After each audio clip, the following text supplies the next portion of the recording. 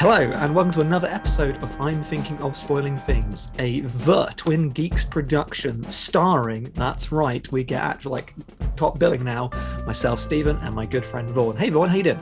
I'm doing great. How are you doing today? I'm doing quite well. I just got back from the cinema. I'll talk about that at the end, I think, in our recommendations section, where I might sneak in two recommendations very, very sneakily, but we'll hold that for then. Because we have a whole multiverse to attack today. Yes, we do. Doctor Strange in the Multiverse of Madness, directed by Sam Raimi. Yeah, the kind of film that puts Sam Raimi as director to trick you to seeing a sequel to a film you don't like. Absolutely. Yeah. Yeah, I guess let's sort of start with we have already talked about sort of our larger Marvel experience since we had the Eternals podcast, but I guess we can go specifically into Doctor Strange. What are your thoughts on Doctor Strange as a film? It sucks. Like, it absolutely sucks. I haven't seen it probably since it came out. My score for it is certainly too high. It's not good.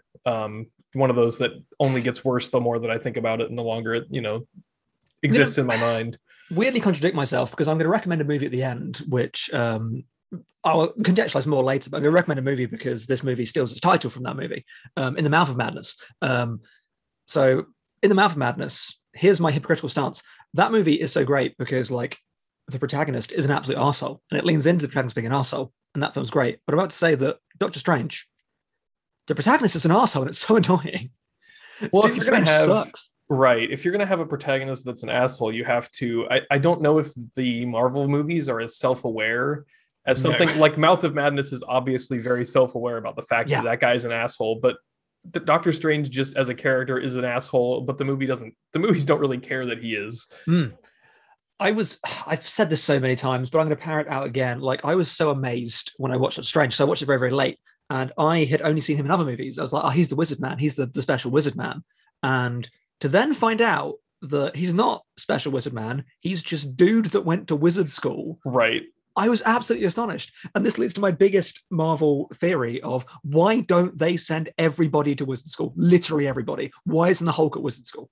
There's really no reason. And they even... to jump right into spoilers, even at the end of Multiverse of Madness, they're teaching another superhero those skills. So why don't they just teach everybody? It can't hurt for everyone to have basic wizardry if it turns out that they do it.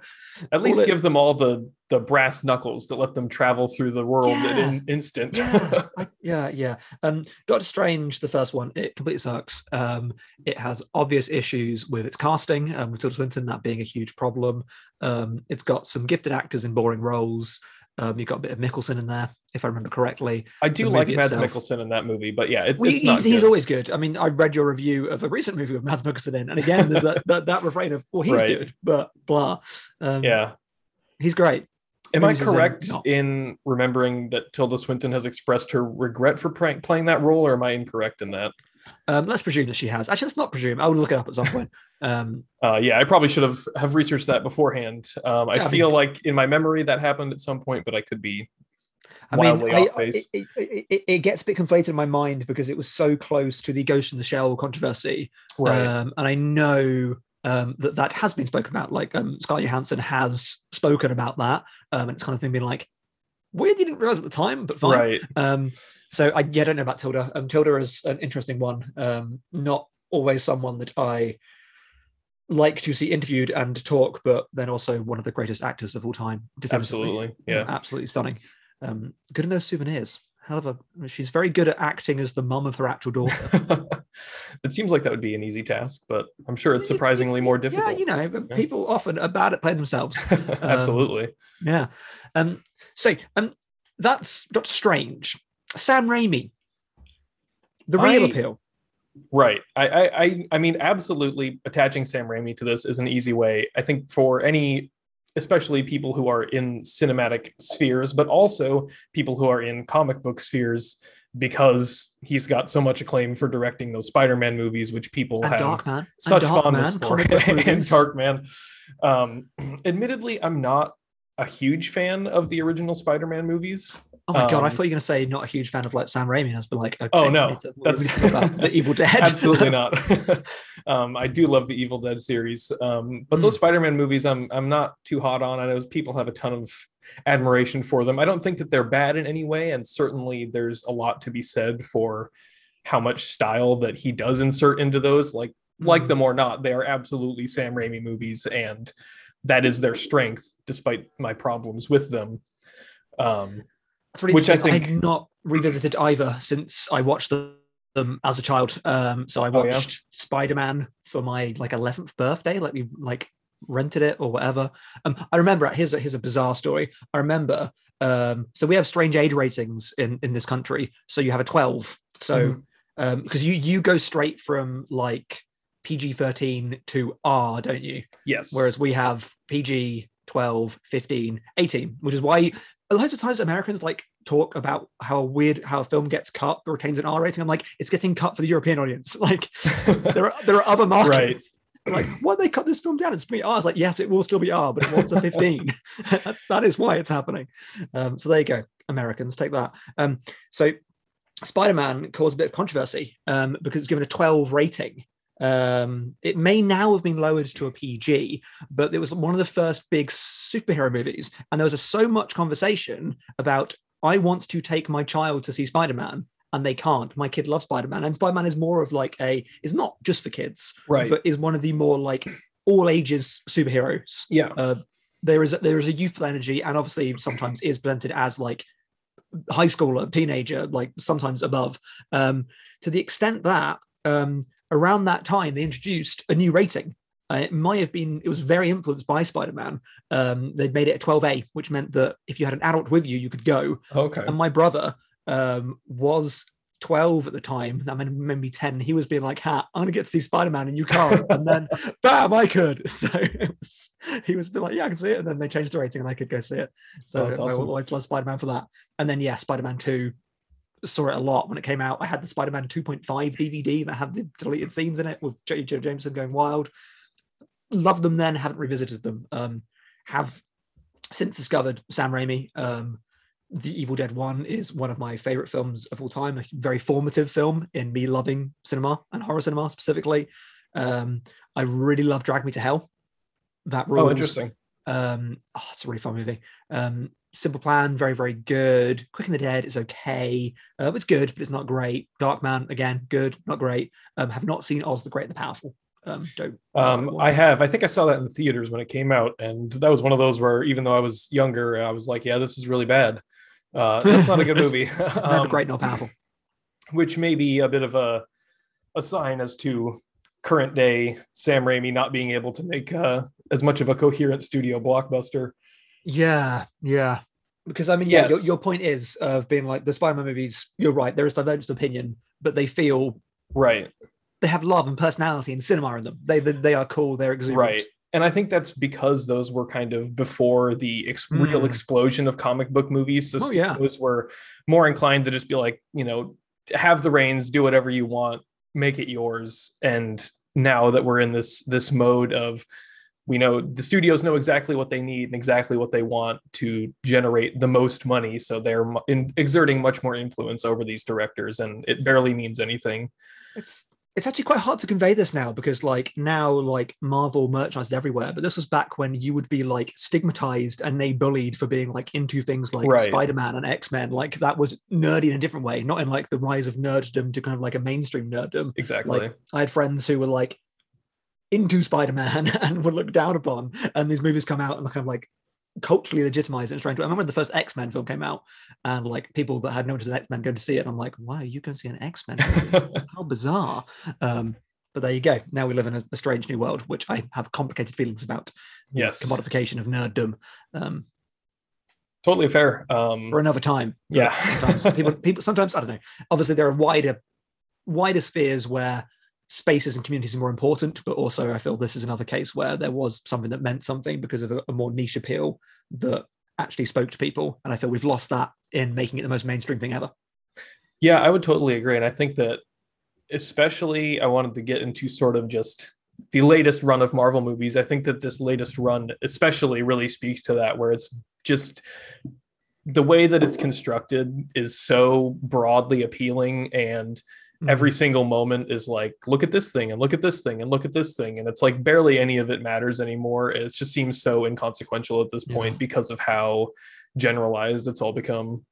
Well, it's like, imagine if like you had that wonderful thing, which was really, really good, and I was very excited by the time. It was like these movies that cohesively built to a thing. The first Avengers movies, it felt really, really sensible, and they had a very clear roadmap of okay, and then that is leading to this whole Infinity stuff. And I don't like the Infinity stuff that much, but the universe helped that story. It didn't help side stories. It meant that I got really annoyed because I really liked Thor Ragnarok, and then Infinity War started by trampling over the ending of Thor Ragnarok in a way that really, really irritated me and put me off that film.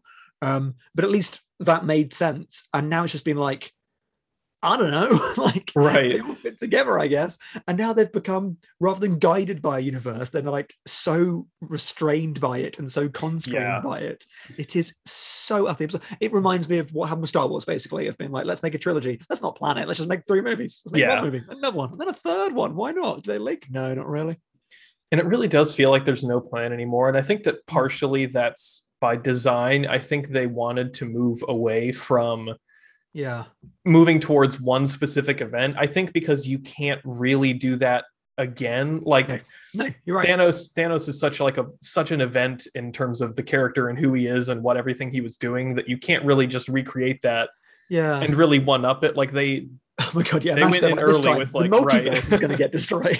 And I'm sure that comic book fans could tell me all the many villains that are more powerful than Thanos and could pose a greater threat, but I think that doesn't necessarily work. It's a cinematic stakes thing, being like, we've already done the world-ending peril arc, and to do it again would just be like compared to and be like, okay, we're out of ideas.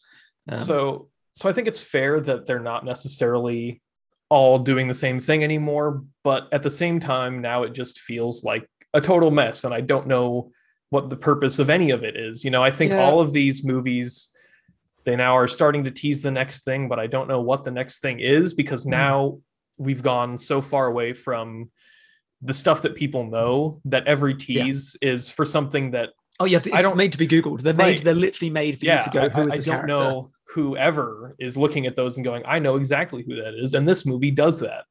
Multiverse of Madness absolutely does. If you stay for that credit scene, you don't know who that character is, and we talked about it in Eternals, where the end scene is just like, look at that.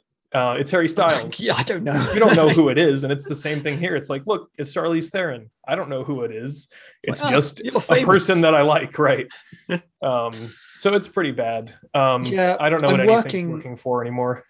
I'm working sporadically on a Stacks video essay on the whole Marvel stuff, because I'm very intrigued by it. But basically, my premise is this idea of being like, with infinite possibilities, there's become actually zero actual reality. It's become what should be so open has made a prison around it. Because the problem every time is, if something big happens, why isn't everybody there? Yes. Which is always going to be an issue. And also, you can't do that because of you're making a literal movie, so you can't just have everyone there all the time.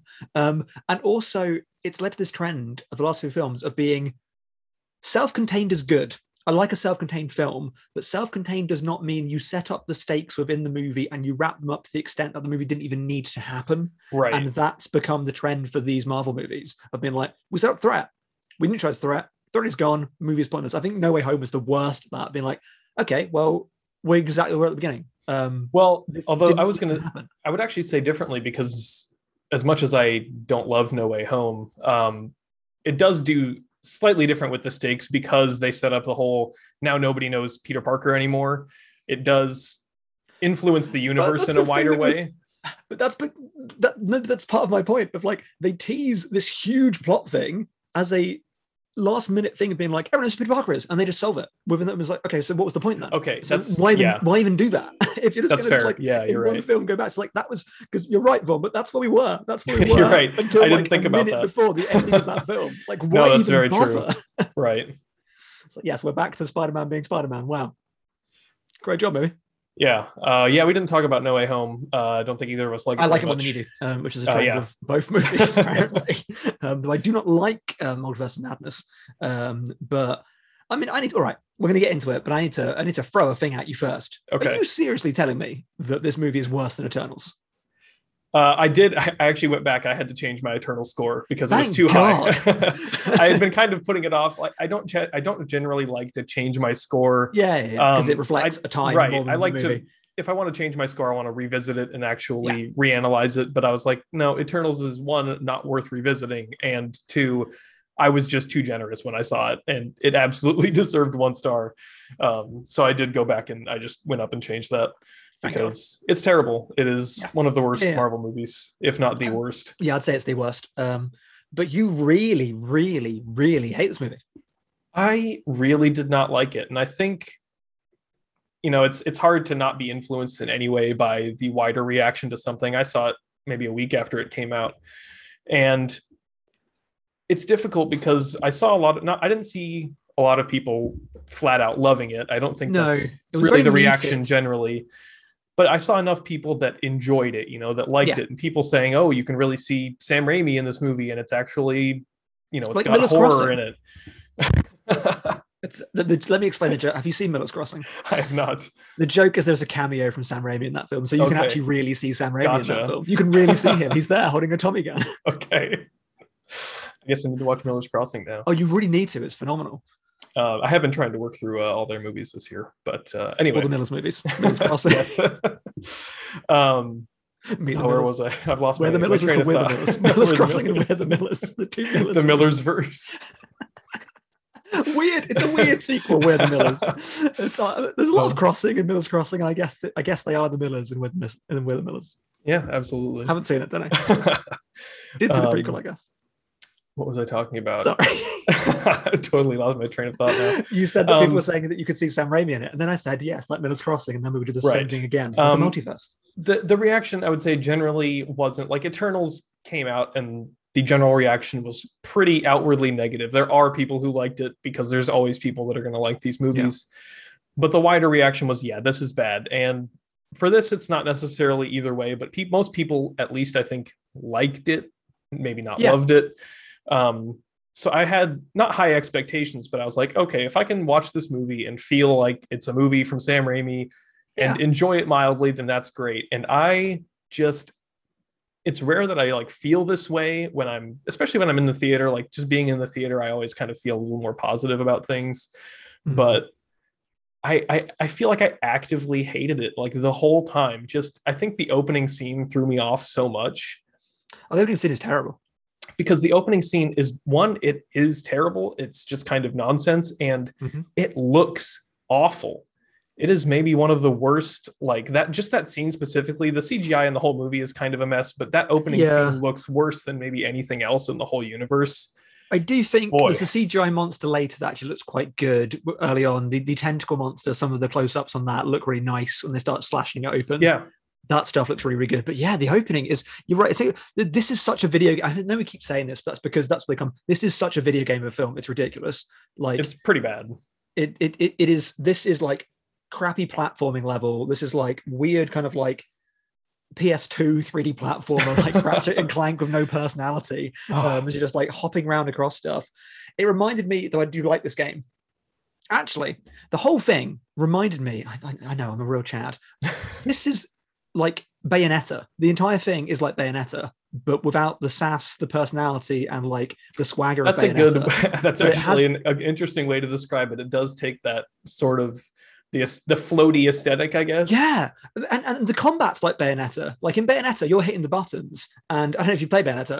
I love those video games, but like you're hammering away at your combos, and wild stuff is happening. Right. And it's cool that it's wild because you're doing it, and you're like, okay, I don't know how that massive like foot of hair just came out. I don't know how I just conjured a dragon by pressing like X and Y repeatedly, but I did. And this thing, everyone can do everything all the time, all at once, I guess. And you're like, if I was doing that in a video game, that would be cool. But everyone has like 35,000 powers they can just chuck out. I'm like, I don't know what anyone can do. I don't care what anyone can do. Like this, to play would be fun. To watch is just like, well, what's the point? I think that's sort of one of the difficulties with Doctor Strange as a character is that his powers are so ill-defined. Like there's no clarity to what exactly he can do. And then magic, you put him up against Wanda, who is basically the same thing. Like both characters in this movie have very poorly defined abilities, and it's hard to keep track of what anyone can do or why. And the movie doesn't make any attempt to go there. They introduce in these movies are like, this is the most powerful one yet. This is more powerful than that one. This one's going to destroy everything. I'm like, that's everyone. Everyone is. Everyone in their own way is the most powerful thing. This is the could Superman beat up Batman thing. They're like, everyone could fight everyone. Right. I don't care. Actually, to contextualize, Vaughn, tell the people what I did in preparation for this movie, because people told me that I should do. You watched all of WandaVision, which is a very bad television show. It is. And it's annoying because like bits of it are good and interesting in a way that this isn't. I think to an extent, I'm not wholly negative on it as a thing that exists. I quite like that it exists because I've spoken to, occasionally I speak to teens, not in a creepy way, but I've spoken to teens. You are a teacher, which is important context. I would never admit to being a teacher now, but in another multiverse, if I were a teacher and talked to multiverse kids, and like there's a whole bunch of them that really, really like WandaVision, and I do support that because I feel like this is, as patronizing as it sounds, it's a great vessel for baby's first message thing, baby's first themes thing. It is a thing that is about something. It has cogent character arcs that get ruined at the end, but the characters relate to themes very nicely. It is a thing that is postmodern, so it's baby's first postmodernism. It's structurally interesting. So if it is introducing those concepts and people like those concepts, I like that there is a thing that's delivering that, and then you can go, oh, you like that? Now check out this and this and this. I think it is a nice little like high chair or a little it's interesting that can help out the teens. I think you're right. I'm curious if I just feel like the sort of, I don't know the best word for it, the Disneyfication of everything. Yeah. I don't know if people anymore are seeing stuff like that and then going to seek anything outside of that. So like, you're right. And people should go and seek out things that actually are more coherently and more maturely about grief and stuff like that. I just don't know if that's going to happen. And if people's continued source, and I think this continues in Multiverse of Madness, if people's continued source of things that are about actual emotions is the MCU, then that's just going to continue to be a bad time. I just sorry, in my mind, I was just laughing at a joke in my head. I was just some kid being like, "Hey kid, so you liked WandaVision? Check out this DVD of Uncle Boone Me. You're going to really enjoy it." Oh, you like grief, huh? That's like going from the high chair to the top of the diving board. Like, do you want some Boone Me? This is about grief too, in a way. It's also pretty postmodern. Love Uncle Boone too much. I'm not even the biggest Boone Me fan, but it's just a great. It would be a great jump of being like, oh, there you go. Here's that would be quite a recommendation. Boone absolutely. Get your Boone Me on, a real Boone Me Boone. I think annoyingly you're right, because it reminds me of the Harry Potter thing. Of the promise was that Harry Potter was going to be this great cultural thing that got kids reading, and we've learned that it got kids reading Harry Potter, and the movies came out, and now they're not even reading Harry Potter anymore. They're just watching the films, and they don't care. There was never any crossover thing there.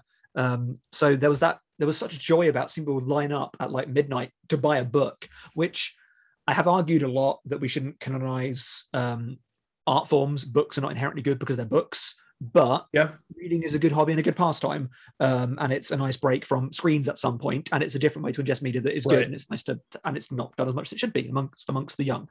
But then Harry Potter did not do that at all. It's I think WandaVision sucks is my conclusion. WandaVision is very bad. I agree with you. I think there are aspects of it that I like, and especially in the first half, and this is sort of emblematic of where I think the MCU is at, where now we're in this mode where the first half of things, they say, you know what, go crazy, director, you do whatever you want, and then make this movie, whatever genre, whatever thing, and then by the end you have to rein it back in and do whatever, formulaic thing we've written out to progress the larger universe. And that's why it works especially weirdly as a show, because episode 1, okay, interesting, episode 2, okay, interesting, and then episode 6 you're like, okay, right, and then it keeps going and you're like, okay, now it's getting worse and it's worse and it's worse, and then the finale is the worst episode by far. So it's a weird, it was they're just atrocious and get worse somehow. It was a weird journey watching it week to week when it first released. Yeah, which I think was only helped by it being weekly, Right. because so many things are not weekly anymore. But then people are like, "Yeah, WandaVision, pretty good, huh? Pretty good, huh?" Whereas otherwise, it'd be the first to be like, "Yeah, this show's not worth your time." Which it's interesting. I think WandaVision to me seems like the only one that people have really, the wider audience has really sort of, there was all that kind of hype for it, and I've seen much less of that. I think Loki kind of lived up to that. I've seen less of that as time goes on, but I think the episodic thing works for them because I like get, episodic. I don't watch stuff that isn't episodic because I just never got around to it. Like I watched Twin Peaks: The Return. I was always going to, but I especially watched it because it was a thing every week. And when True Detective came back, every time I watched it because it was a thing every week. Every time a show drops in one chunk, I'd watch a bit of it, and then because I could watch it anytime, anywhere, I just never get around to it. It's so easy to just stop. Yeah, for sure. Whereas if it's, especially that was why TV was great. Sorry, young kids, because like if I wasn't watching Twin Peaks at that time, I wasn't watching Twin Peaks. Like that's when it was on. Right. It's so a reason. It's a reason to actually go back to it. Yeah, and Game of Thrones was like that. I've been like, no, Game of Thrones on this time, but I don't watch it. I can watch it on catch up, but the conversation has happened then. Right. Yeah, when you're reflecting back on something, it's easy to say, oh, well, this is 35 hours and I could just watch a bunch of movies instead, and those are self-contained. And it's hard to go back and watch completed releases like that. So WandaVision is interesting because like it now, having watched Doctor Strange, WandaVision makes sense because it turns out it only existed to set up that film. The only reason it exists is to make Scarlet Witch. I will be honest, I didn't know Scarlet Witch wasn't Scarlet Witch. And I wonder if that's true for the majority. I think it is, because I feel like that's how people knew her. Like maybe the movies only referred to her as Wanda, and that's fine. But I know that her character is Scarlet Witch. Yeah. Right. It's so when you then present it as a twist that like, she's Scarlet Witch, I'm like, right, I knew that. Yeah, because there's a bit early in WandaVision where they're like, do you have any other nicknames? And she's like, no. I'm like, yeah, you do. I was just like, yeah, you do. What are you talking about? Yeah. And it turns out, no, that was there as a purposeful line to be like, oh, she doesn't. And I was like, but she's already got powers to do it. What do you mean she's red and witchy? She does witch stuff. It's bizarre. And I think like, especially witch halfway through. Especially like not being like into comics. Like, I don't know. Are people like, do people know that she wasn't necessarily Scarlet Witch yet? Am I supposed to know that Scarlet Witch is actually this big character that's like a whole different thing than she was presented? I feel like there was no indication of that. And then they turn it around and they're like, ooh, she's a witch. And I'm like, okay, I don't know what that means. What is a witch in this? I get that they go to magic school and become wizards. That's fine, but witches no. But then, so therefore, that exists and this can be about Scarlet Witch. And then she can be a character, because I'm of the opinion, as are I think most people, that Wanda, Scarlet Witch, they've never found anything to do with her in the films. And she's been utterly redundant. And it's a shame because Olsen's a great actor. She's really, really good. I remember seeing her in Martha, Marcy, May, Marlene, and loving that movie and loving her in it. That's absolutely brilliant. Have you seen that? You should watch that. I have. Really, really good. All right. Really, really good. And being like, oh, this is great. Great movie. Great actor. I'm excited she's in a Marvel thing. I'm like, oh, they give her nothing to do at all. Yeah. And now WandaVision was built around, oh, there you go, giving her a thing, but they still can't find anything to do with her because they can't write very well. Sorry. But then, though WandaVision leads up this movie also completely overrides and makes WandaVision pointless. It really does. And it's so interesting. Maybe I'm completely wrong on this. I feel like there was at least a point where Kevin Feige or whoever had stated that it wasn't going to be any kind of like requirement to watch the shows, and that the shows would exist independently in one form or another. That was about the Shield stuff, though, I think. And I think like the Disney deal was kind of right. And maybe I'm totally off base on that, but that if that was stated, that's totally out the window. If you had not watched WandaVision, this movie has to make no sense to you. Yeah. There's a bit where I turned to Emma partway through and went, I know what's happening now because I watched the TV show. Right. I mean, they jump into her talking about her children and her fictional children. I cannot go over this. Her legitimate fictional children. They're not even real. Oh my God. So WandaVision, the only good thing about it, apart from the postmodern inflections, is that it sets up a coherent arc about the need to live in the real world, about how we cannot create prisons of grief to escape from. And at the end, it ends melancholically, but it ends with her learning a lesson about she's put people through things. And then Doctor Strange goes, well, we just do that again. I'm like, we can't just do that again. Yeah. We close that off. You can't make her mad with grief 5 minutes later. And it's not just let's do that again, but let's do that again, but now it's not about fiction versus reality, it's about reality versus other reality, and it doesn't work. It doesn't make any sense. It makes no goddamn sense. So she was really upset, and it makes sense. This makes complete sense, because obviously I think her relationship with Vision, though I don't like the characters very much, they do a good job of having a conceivable relationship, and because the actors are both very good, you believe them together. So I understood that she was grieving over being ultimately manipulated into murdering her husband. Right. That was a good, because it was a stupid plot point, and having a show that dealt with that, smart, good, well done. Why in this goddamn movie is she not mention Vision ever again? Vision Why does not matter. The whole point was she was so grieving over losing her husband that she invented a family, and now she wants fictional children. Like, and they even waved this away by saying, if you can dream it, it exists in a multiverse somewhere. Not just if you can dream it, it's just all of your dreams are multiverses, which makes no sense. It's so dumb. It's such a stupid. This movie's full of like these weird retcons like that, where it has to redesign the whole world to make sense for the plot points in this movie, and it's so frustrating. Which would be cool, right? If we actually fully went into the surreal and we had loads of multiverses that felt like, because like my dreams are weird with things that don't make sense in them, but there's nothing that feels generic and strange and ethereal in this that feels like different realities. This movie is just three different New Yorks. That's the multiverse. Yeah, it's so bad in terms of, and it's so annoying because it like teases more, like they go through that sequence where they go into all these other universes, and it's very cool. There's so much actually interesting visual stuff. Right. And then she even talks about how she's been to Paint World, and you're like, can we go there? Can we go anywhere else? Instead of just redressing the New York set over and over and over again. Go to Forest, New York, and then Fire in the Sky, New York. Yeah, it's great. It's so stupid. I was really bummed out where we got to the first set of big cameos, and I'm like, okay, cool. This is going to be like a whole fest of let's have blah, blah, blah, and that's it. I'm like, I thought at least one appeal was, oh my God, Blah is in it. Oh my God, Blah is here. Now we're in this world, and this world is different. But it's just like, no, they literally have this Illuminati nonsense, which I don't really care about. They just have 5 people sat in a podium, and then just go through them one by one, and then Patrick Stewart kill all of them.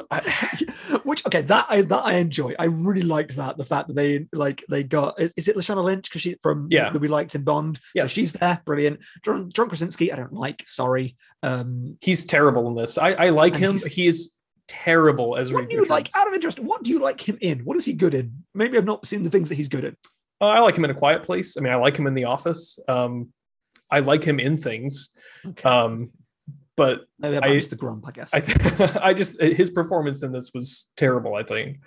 Yeah, I just like, very strange to introduce like Fantastic Four character just for no, like, is that now canon? That's kind of, that was my thought as well. Like, it seems weird to me because now they own Fantastic Four and X-Men. Now they can use these characters. Everyone's anticipating their reboot and how they're going to introduce these characters to the world. And the way they introduce them is like throwaway casting where they die immediately, and then but murdering Patrick Stewart was baller. I mean, generally that one sequence I think is actually really, really good. And I forget what his name was, guy with whispers that make you explode. But when his head internally exploded, I was like, yes, movie. I was like, Jesus Christ. It's just weird. Like I like that moment, but it's also like this weird thing where it totally ruins Wanda as a character, because now she's just indiscriminately murdering people and it's completely evil and makes no sense. And it's stupid. So like those individual moments, I'm like, all right, cool. Just murder all the superheroes. But it's like that belongs in a different movie with different villains, I think. And that's kind of my problem with it. It also very creepily establishes the idea that there are multiple universes, right? So that means that they're people from those, but then it also treats them like NPCs. It treats them like, therefore you can kill anyone you want. I'm like, no, they're as real as you are. Which it kind of tries to have both, because they go into this other universe and Doctor Strange is like, I must protect alternate universe Rachel McAdams because I love Rachel McAdams. So like incel Doctor Strange is it's the crazy. Doctor Strange. We'll get to that, but like, so some people are crucial and important in these other universes, and other people, who cares, whatever, will kill Captain Britain because, isn't that crazy? That it's just like, it's funny that she have to again, right? Like all of those, it almost felt like Green Goblin in the first Spider-Man, like that kind of thing. Yeah. But it's like you have to draw that line, and like, do these people matter or do they not? because you can't have it both ways, and it doesn't have it both ways. It's she just goes bad. to that castle that's called Comatose or whatever, which makes sense because the movie's very, very boring. So she goes to Comatose. I think it's called Comatage. I don't really care. I'm gonna call it Comatose. She goes to Comatose and she literally murders about 100 people, like legitimately just kills them. And it's like, oh my God. Like ridiculous. Every third character in this film has committed a genocide. I know that sounds like I would say, but it's true. They go to talk to fake Doctor Strange or Signet Strange. He's killed like an entire planet. And everyone's like, well, that was a bad thing you did. I'm like, everyone here very is just weird. murdering everybody. It's very no weird. one cares. But Scarlet Witch gets the whole being like, oh, I realize that's bad. It kind of worked in WandaVision because they dealt with they knew how far to push it of yes, she was holding a town against their will, but that was the conflict there. She didn't just like go in and just kill everybody and go, oh yeah. And she never reflects on the fact that I did just kill about 1,000 monks. Right, like that's the difference, is that WandaVision, she was doing something wrong, but the whole thing was interrogating that and trying to get into, why are you doing this? How do you get over this and free these people? And that stuff happens, doesn't matter, nobody cares. She's just indiscriminately evil now. Yeah. It's so bizarre. She's so evil and so strange for no apparent reason because she just loves fictional children so much. Loves those fictional children. Yeah, And at one point, they even give her an out. Like, they even give her you could just get this, because the character that can open up the multiverse, they're like, how about she just lets you there? And she's like, no. What if they got ill? I'm like, oh, I thought you had all the powers. I thought you had all the... Okay, fine, whatever. So stupid. So Scarlet Witch kills everybody. This, I think, brings us nicely to what I'm going to say is the main problem with Scarlet Witch, which I want to just... words, funny. This is, again, goes back to the inability of the Marvel people to write certain characters and to write female characters. Yes. And I'm going to refer to... So, Secrets of Emma, I was already, picking up on this being bad, but very hard by how much she was physically recoiling next to me. It just been like, kept happening. So let's cast our memories back to how... Jesus Christ. So we could have conversations, right, about how they treated Black Widow so badly. Yes. To the extent they had to, even after having killed her, they had to give her her own movie as kind of like make good. That's how bad they was at the character, which I feel like we're now revisiting with this Scarlet Witch thing of like, it turns out that it's Absolutely strange. So that, again, it's like, and Captain Marvel, that's a whole different conversation to have, which I don't think we have time for here. No, definitely not. But, so a huge issue with the stuff around. So here's a weird thing for you. So I'm going to say a female character defined by being experimented on / tortured by Eastern European forces in a way that gives them powers / resilience. I could be talking about two characters, which is very, very interesting. Right. That is their stock background for women, I guess. And very the weird Cold War stuff there is, again, strange and whatever. But the motherhood stuff with Black Widow was always horrendous. So you had Hawkeye, who was dad that goes out and murders Japanese people, and that's fine. So some of the superheroes are dads. They're not defined by being dads, and there's no real paternal drive. They're not suddenly being like, I just want to get a son. Like, no one at no point does, like, I don't know. I just can't name a superhero for a second. I'm trying to think of the funniest one's name. At no point does who's the... I can't think of the best joke superhero to mention for the Marvel universe because they're all so boring. Jesus Christ. Hulk Dad. There you go. Yeah, Bruce Banner doesn't turn around and go, God, I gotta get a son. I just really love being I just want to be a father. And like Thor is not just like, you know what? Lineage. Lineage in a different way. He wants to get away from it. And there's romantic arcs throughout, but there's never... It's kind of in the similar vein, like there's no character that's like, oh my God, I absolutely need to get married, like that's not their main drive, is not to be in a relationship. Yeah, totally. It's like, but then even with Vision, because like Vision is drawn into one because of them having a female character, and that's the direction. Yet we've had this twice now where the female characters are defined by a want or a realization, though fictional, of motherhood. And then the horrible bit was when Natasha Romanoff had the storyline where she could not give birth, and then they had that actual point where she said that she was a failure as a woman because of that, and therefore she accepted her own death, which was, I think, the lowest point of the franchise. Ridiculous and horrible, We already have this logic of women being defined by their existence as mothers, and this film just like just takes that and runs with it. Like, if they want to give a movie to this person, they're like, how can we make her a character? She's a woman, right? She's got to be a mum. She's got to be a mum. She's got to be a mum and just want to be a mum. And her only trait is she wants to be a mum. Got a huge maternal drive for fictional children. To fictional children. Fictional. And it uses that as the only basis for her becoming the villain. Yeah. That's it. There's nothing. So that's even a further like horrible stigmatization. Like it's not even necessarily about the grief that she's gone through, because again, it totally ignores Vision, which is the actual palpable grief that she suffered and not the fictional grief. It's not about that. It's just she wants children, so she will do absolutely anything to get there. And that's all you need apparently for the setup of this villain who before this movie was a character that you liked and was a hero, and there's no turn that actually makes logical sense other than I need my fictional children. And it's even emblematic of how bad it is as a multiverse movie because of that line, which was like an early moment where I started to totally check out of this movie, where she says, where they're like, oh, well, why can't, surely these are fictional kids. You can't always have had kids, and she's like, no, I looked in literally she says she looked in every other universe, she has children. It's just stuff makes no sense to me. It's like I thought it makes no sense at all. So weird that I thought the whole idea was it's like infinite possibilities, right? But they're all the same. They all have the same arcs. There's people still the same. What's even the point? Like, just like why? Like even the Spider-Man universes were more different, and that's because they were different movies because they had no control over that. Yeah, it's just like you can't say that we're opening up the infinite possibilities of the multiverse, but every other universe is almost exactly the same. It's like, where's the interest in that, and how is that compelling in any way? If anything, it delegitimizes the universe that we've existed in. It just makes no sense. Right.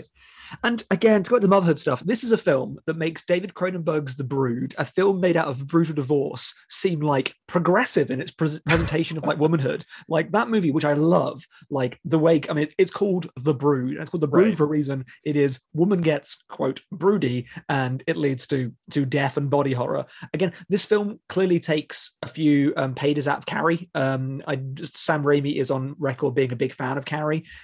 Again, this film makes Carrie look like a progressive text. Like, again, it's just the presentation of femininity as construed through rage is just astonishingly bad. I know that we're here as just like two dudes talking about this, and I hate to like go back to be like, but I know a woman who. But again, like the discomfort of just like seeing the actual, just like beyond discomfort from my partner next to me, who's just like, this is just like.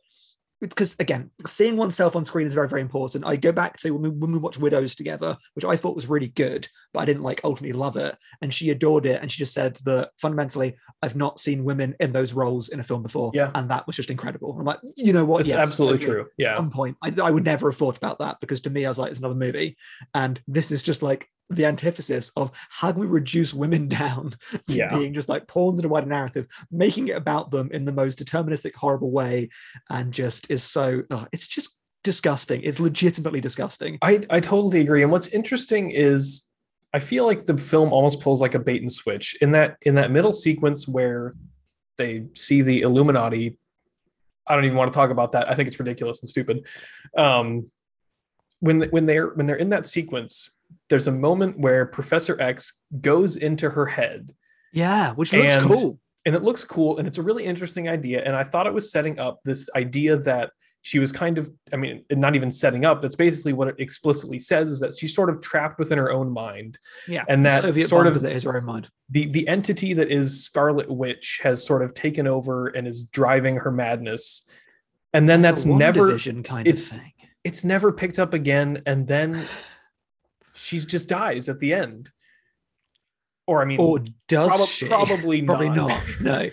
But like that's she gains redemption and forgiveness for her mass murders. Regardless of what happens in the future, the end of this movie is like she sacrifices herself, which makes it feel more like that was just her the whole time. And I'm like, why are you setting up this idea that there's someone that's not a villain within her when the end then just says she's gone because we had to defeat the villain? Like it would be much more coherent if it was that and you were setting up like, how do we drive away this force that's within her, and she can realize, what has actually happened, but it's not that at all. And that just, again, legitimizes this terrible arc that she's been through in this movie. Yeah. And it leaves her character on such a sour note. It's just, I mean, I've heard so much and read so much that there was no like complete script in their filming, and it's so evident. Like it does not form into a film. There's not a film here. Like it is a bunch of sequences. And as I wrote in my review, which is up obviously, like there are bits in it that are very, very good, but that becomes even a flaw in the film because they don't fit in the wider film and they're so incongruous. So even like Guy's head exploding, I love it. And then I'm like, why is it in this movie? Because like even Emma was just like, that was really strangely violent. Yes. And I'm like, yeah, it was. And I enjoyed the violent things. Then actually, they take away from it. They're not additive at all. Because it's like, this doesn't belong here. And also, it is strange when you've set up a universe that is specifically has a huge like fan group of children to make a movie that's been like, yeah, no. By the way, like people I've spoken to that are younger, but like, yeah, it's really scary and really upsetting. I'm like, yeah, no, it is.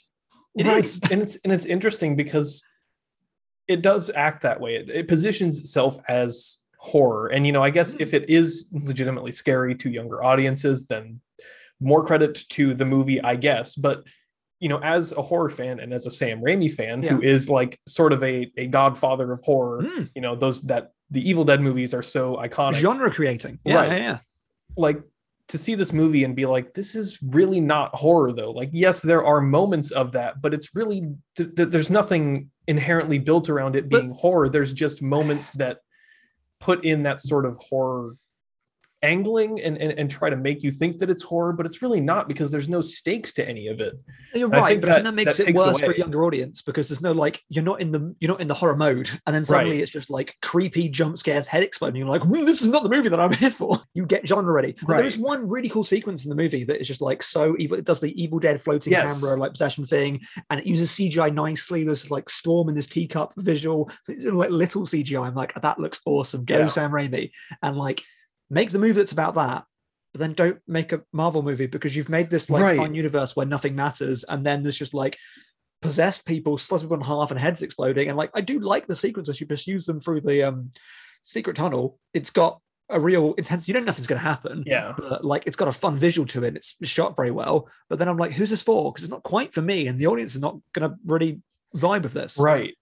I think. I mean, that is just like the problem with it is like you can act like this is a Marvel horror movie, but it's like you also at the same time there's no functional way to make a horror movie in the Marvel universe because it's not built for that.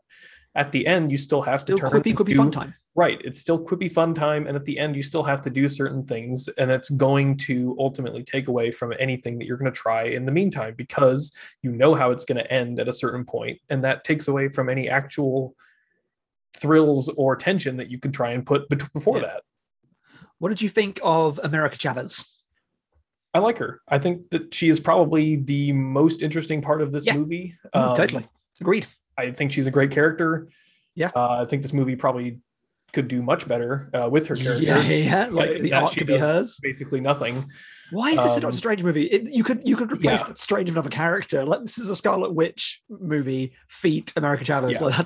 Like, and I think that's again like the issue with where it feels like there's not a whole lot of coherence in like the phase 4 of Marvel here, because now they're trying to have it both ways where like in phase 1, nothing existed.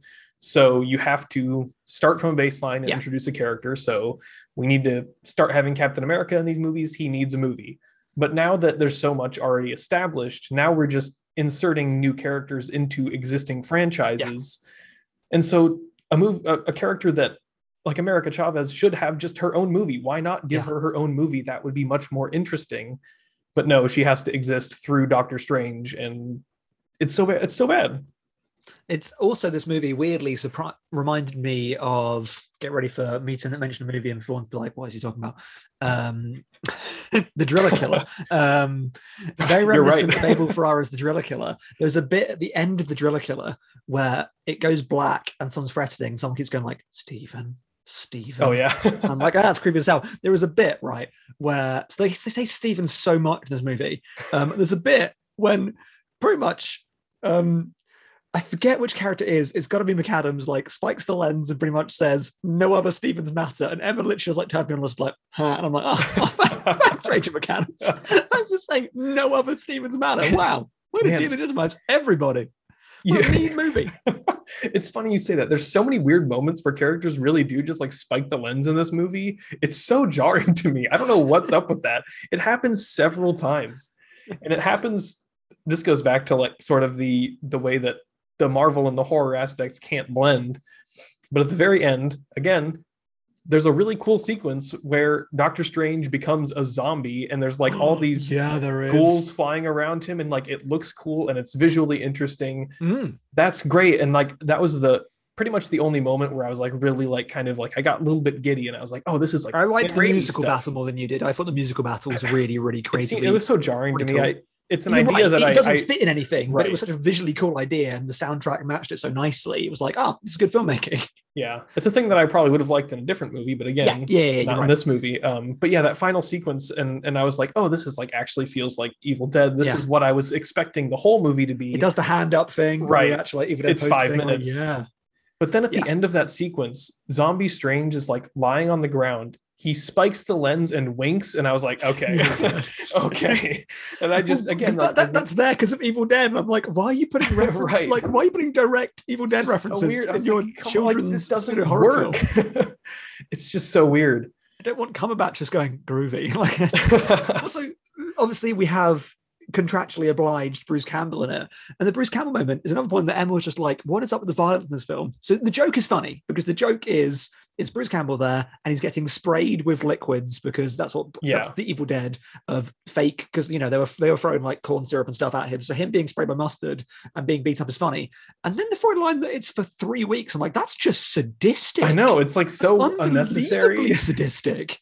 Right, it's like that you refused to pay. You stole food off him, which he was annoyed about, obviously. And then you made him destroy himself for 3 weeks. Yeah, it's not even really like, like the context of it isn't really a funny joke. It's just like, why are you doing this to this guy? He doesn't deserve this in any way. It doesn't matter. Multiverse people don't matter. That's it. But then they do matter. But they don't matter because they're fake people. But they really do matter because everyone matters. So like, right. Every other universe, Wanda's kids matter, but also every other universe, everyone else doesn't matter. Just, the Bruce Campbells don't matter. Okay. The Strangers matter.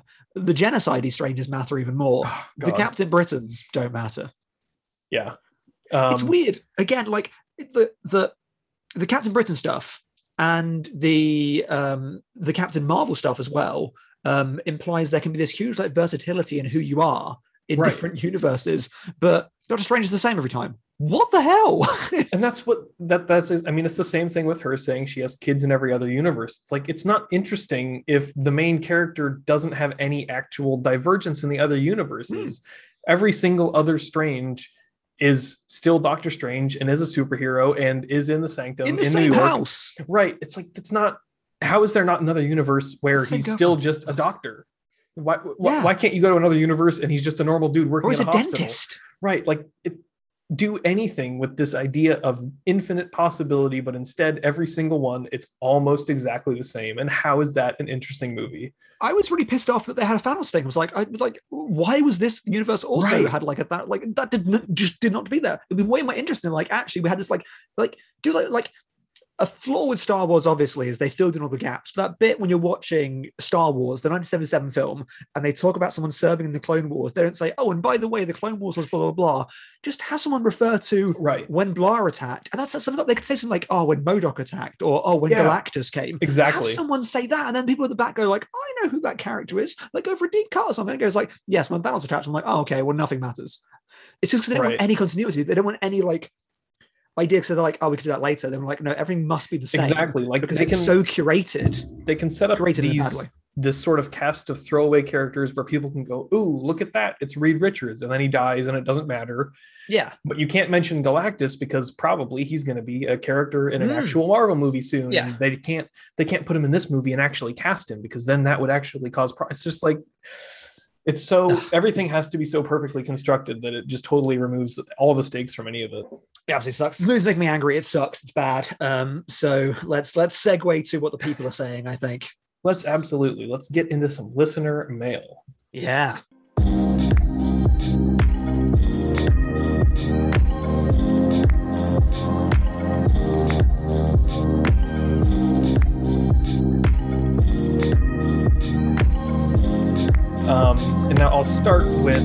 because we briefly went over this already. We'll start with an email from Jack.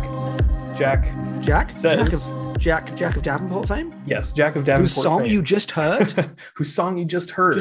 Yeah, so I'm sorry, that's actually just to plug that music that you heard that's great is from Jack Davenport of Jack Davenport fame, who will be mentioned several times in this episode because, you know, one of the best people. Check out 10 Second Beats on Spotify or Bandcamp. Yes, Buys music on Bandcamp on a Friday, preferably, Bandcamp Friday.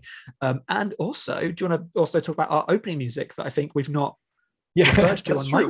We have never talked about our opening. Sorry, Jack. our intro and outro music. Never got around to talking about it. But if you're curious where it's from, that is music by the wonderful Aiko Ishibashi, who did the score for Drive My Car. As you may or may not know, dear listener, Stephen and I, when Drive My Car first released, both loved the score.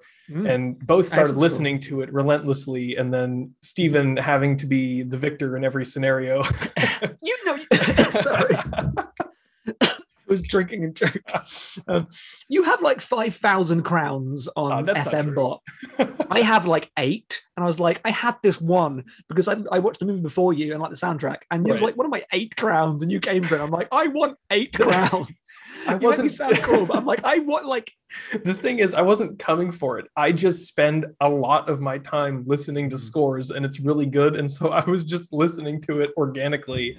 But you got very upset by that. And started playing one of her songs on repeat for several weeks.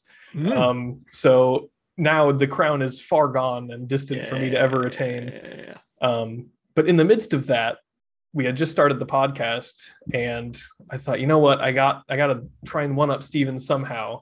So I contacted Aiko Ishibashi's representatives and asked them if I could use some of her music. Unfortunately, they told me that I couldn't use the Drive My Car soundtrack, which I totally understood. Which doesn't make sense, right? But they gave me permission to use what is now our intro and outro song, which is the song is called "A Ghost on a Train Thinking." So if you want to look that up and listen, and everyone should just listen to her music because it's fantastic. Spirited Away fans, "A Ghost on a Train Thinking." So great stuff. And obviously, thank you to her and her representatives for giving me permission. And it's great. Anyway, sorry, Jack. Your question. Jack's question, which we just touched on. What a waste of a Bruce Campbell cameo. Discuss. Yes. Yeah. Totally sadistic. It's just bad. And again, it's like what you said, like where it doesn't really make sense to be making Evil Dead references because that's not the audience. It's the same thing. Like, I mean, I get that it's a Sam Raimi movie. Bruce Campbell has to show up. Yeah. It'd be annoying if he wasn't there. I mean, I have to assume that most people watching this movie have no idea what that was. And it's probably seemed to a lot of people like a totally weird and pointless aside. Yeah, I spoke to a teenager about this because they were like, what was the deal with that? Because apparently I didn't stay to the end, but apparently he turns up again at like a final post-credits thing. Oh, yeah, I did not stay until that either. Yeah, apparently he does. So good for him. And they were like, what was the deal with that? And I'm like, well, the thing is, they expect you to have seen a 1981 horror movie. And he was just like, oh, wait a minute. Is he in Spider-Man 2? I'm like, yes, he is in Spider-Man 2. So there is that. It's like, yes, he's the guy that lets me to the theater in Spider-Man 2. So there is at least that exists. I think is he on all 3 Spider-Man? I think he's in all of them as different characters in every one. Yeah. I just specifically remember the theater of just blocking his entrance. It's such nice. So great. Jack, agreed. Agreed. Obviously, Bruce Campbell is innocent because he is the best, but he's not good in this movie because it's just a poorly constructed video. Have him legitimately. Right.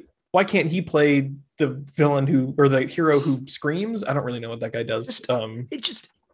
Jack, you know what? To make this something else, it just shows how unambitious these films are like, be surprising and be cool. Like, imagine if the actual secret was, as a one-off, they made a cool deal, and because it's a multiverse, Bruce Campbell with his chin turns up and it's just Batman. Imagine how cool that would be if there was a degree of like fun, and they'd be like, it's a multiverse, who really cares? Like, it would be great to live in a world where there was that degree of like brand kind of like conversation and realizing this would be really, really cool. But we'll never have that. You can never just have like Batman's here, which would be genuinely awesome. Like, that'd be so, like, it's funny in Eternals, genuinely, when they talk about like Superman and Batman. That was one of the nice touches in that film.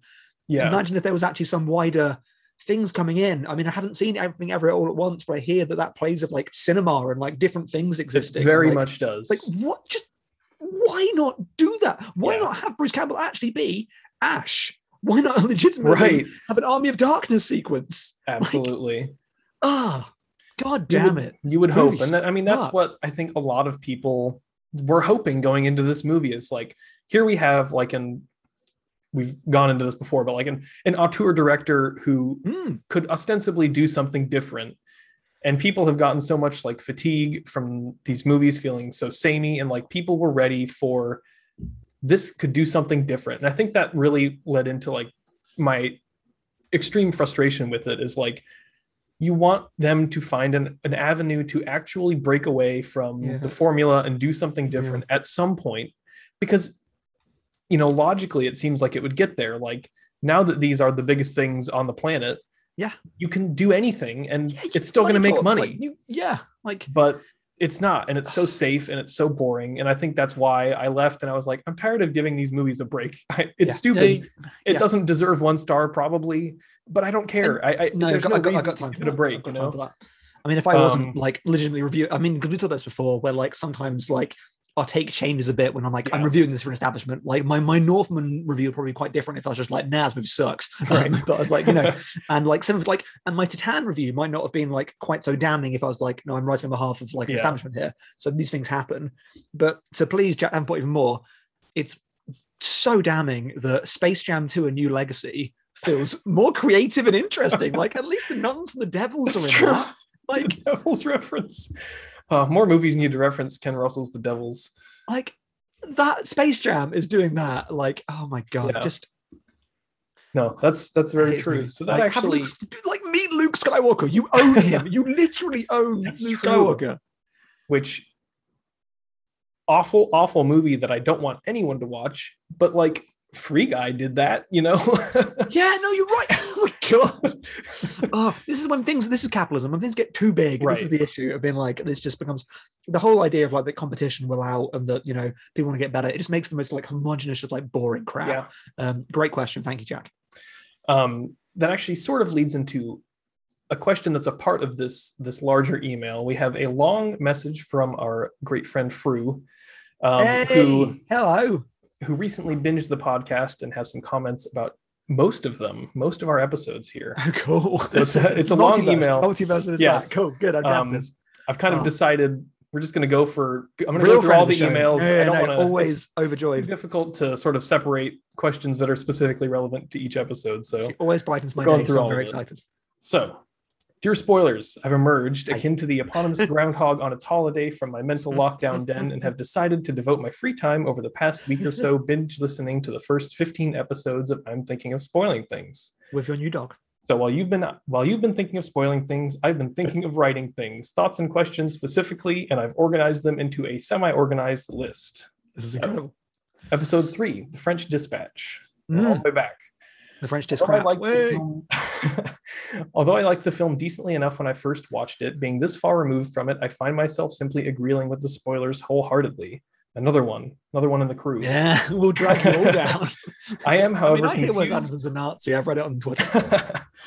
I am, however, confused about our recollections of the Timothy Francis vignette. I could have sworn that this took place in a university and the revolution was born of the boys wanting to be able to access the girls' dorms for dates, and the girls entered the controversy because boys gross. Am I remembering this wrong? We'll never know because I cannot be asked to watch this again, which is heartbreaking because I adore Wes. Also, thank you for both reiterating the weird hand-waving of the Timothy Francis pairing. I was so tired of this trope of displaying sexual taboo and then going, the French sure are quirky like that. Am I right? Yeah, that vignette is terrible. I can't say I remember either. I thought it was high school, especially since he still lives with his parents. Yeah, I don't know. That's a good point. It could be either. I'm not revisiting it because the film sucks. But yeah, I remember them playing chess in some cafe, and then they wanted girls and boys couldn't kill us. Let's presume someone is correct. I'm going to presume it's you, Drew. And the question attached to that one, it used to be popular to say that Wes Anderson should tackle horror films. As horror and Wes fans, do you find this to be true? Wes Craven?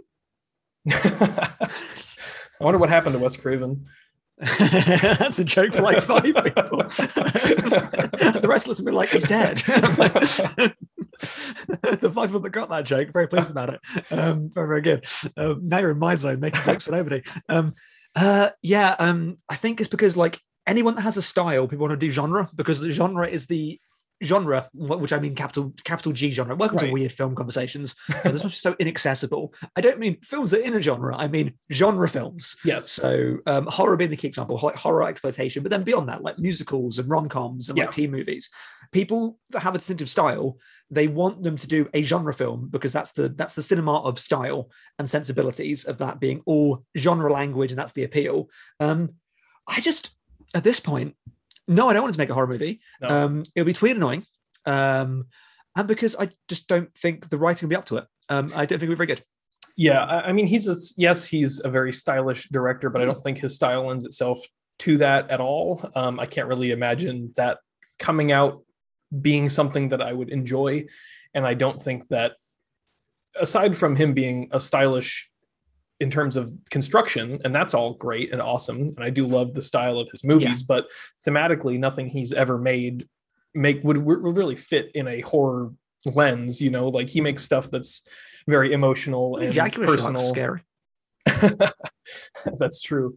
As a teacher's dating children, I mean that's scary. But yeah, you're right. And though it doesn't really answer the question. Kind of yes, but not specifically. Only because I would like him to actually reach outside a bit more and do something different.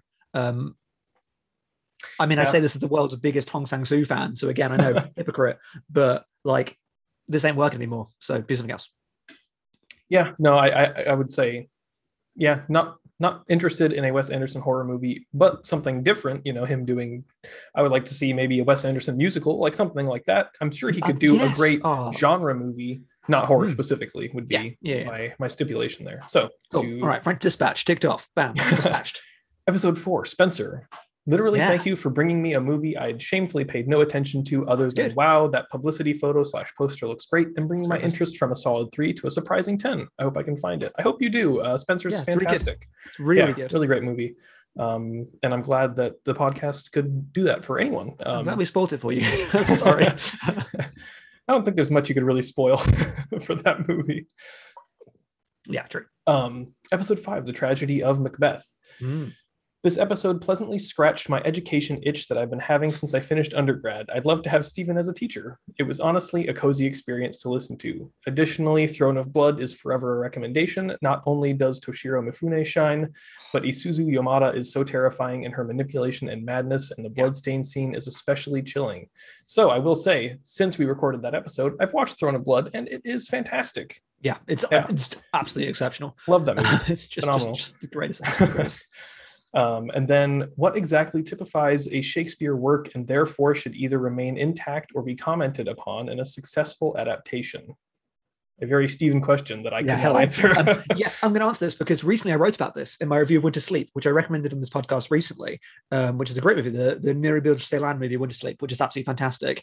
Because I read loads of people saying it was Shakespearean, and that always gets my hackles going because I feel like Shakespearean is used as a buzzword for literary or people speak a lot or good, and that's classist wank, to be fair. But I even use this adjective when describing it because I feel that film is Shakespearean. It's very much like Lear or Othello, and even like the hotel they're in is called like the Othello Hotel, so it even nods to it. And there's a bit later they quote some Shakespeare. That felt Shakespearean to me because it was about inner conflicts being externalized through conversation, and it's about power dynamics and great people who think they're great people being torn down, sorry. Right. Like that is the Shakespearean element, the poetry of language and the rhythms of speech, and these large conflicts that are actually an excuse for relationship conflicts that are given a broad stage. For me, that is Shakespeare, and that's why Shakespeare is very good. It's the beauty of language, of everything is spoken as opposed to implied, but the language is so beautiful that it carries that weight, and it's about internal struggles that are externalized. It's a great answer. I definitely have nothing to add to that, as I am not a teacher that has taught Shakespeare multiple times. Shakespeare good, apart from when bad, then Shakespeare bad. Episode 9, Licorice Pizza. Thank you for tempering and informing my expectations regarding sensitive subjects in this film. I had previously been genuinely put off based on word of mouth combined with my own experiences, and was not looking forward to having another Last Night in Soho experience where I was caught unaware. Now, boring instances of racism aside, I'm actually interested in seeing this. Calvin loved it. And Vaughan, I like it a lot. Yeah, it's good. Aside from the racism, which is very bad. But I do like that movie. Which, and Calvin also said, rest and yeah. The Batman. I believe there's a Zero Zebra review on that one. It's pretty good. The Batman. The Burton Batman films are my favorite superhero movies. Yeah, they roll. And my white whale of home decor is Selena Kyle's Hello There, Hell Here neon light. That being said, and not having watched the film yet, I'm interested to see if the Riddler's use of right-wing terms and iconography reads as representative of the memes to QAnon pipeline that we've been witnessing over recent years. I'm pretty tired of organized crime being the cause of all the corruption, though. While it's interesting to watch villains think that they're right, it's more engaging to watch villains that know they're wrong, which I totally think you're so agree with. right. That's such a good point. I feel like it was really interesting. I feel like around the time of Black Panther, that was really, really cool because the conversation was, it's kind of cool because he's kind of right. But then distance from that, it's annoying that it's just like, oh my God, this has become the new trope of, and also that is also a way of actually defaming correctness of people can be radical only when they're a villain as well. We've got these villains that are like, oh, that is right, but you're a bit too strong about it. So it makes radicalism a villainous trait. And which obviously me being Mr.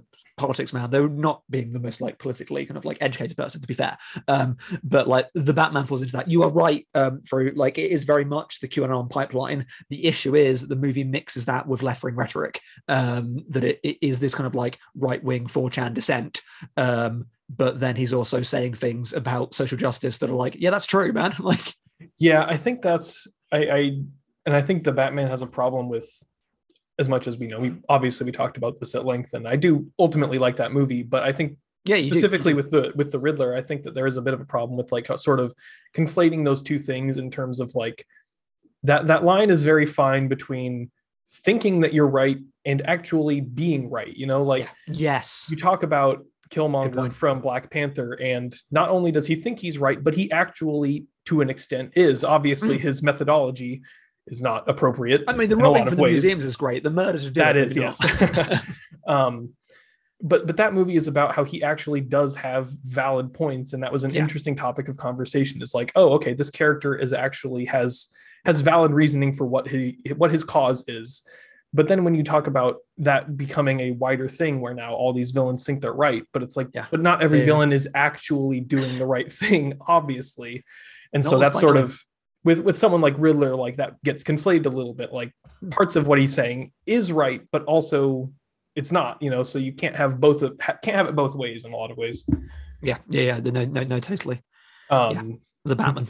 Question attached to that one. I was going to say, those that have letterbox.com, Pluribus has an amazing review of the Batman that you should read. Maybe we'll tag it in the description because maybe you can't spell Pluribus.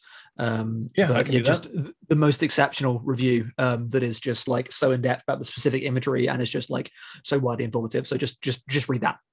And then read all of the great reviews that they've written, because referencing and just phenomenal. Absolutely astonishing.